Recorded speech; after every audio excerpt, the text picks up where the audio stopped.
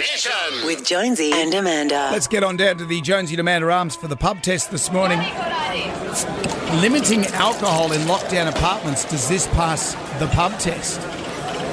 Well, New South Wales Health is limiting the amount of alcohol residents can have in a lockdown tower. So this is a building that New South Wales Health has taken over because people are isolating there because of COVID. This isn't people who are isolating at home. This is a building run by New South Wales Health. So you don't need to go out panic buying alcohol. It's just all in okay. case. Yeah. But for these people, they're not happy with that. At the moment, the rules are that you can have 6 beers or pre-mixed drinks, 1 bottle of wine or 1 375ml bottles of spirits delivered to you. They are saying that is enough per day. Excess alcohol is being confiscated. These rules, they say, are to protect the health staff and also the safety of the residents. But people are saying, well, it's just not fair. We're all already living in lockdown. These people are further locked down. And now you're trying to limit what they want to do with their day while they're stuck in lockdown.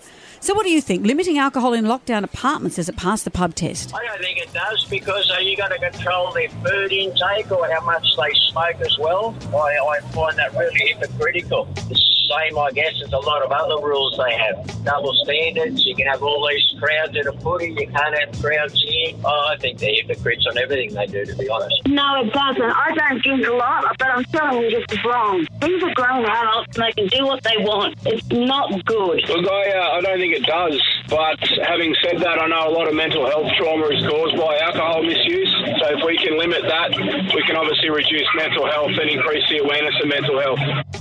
There you go. Jonesy and Amanda's Jam Nation.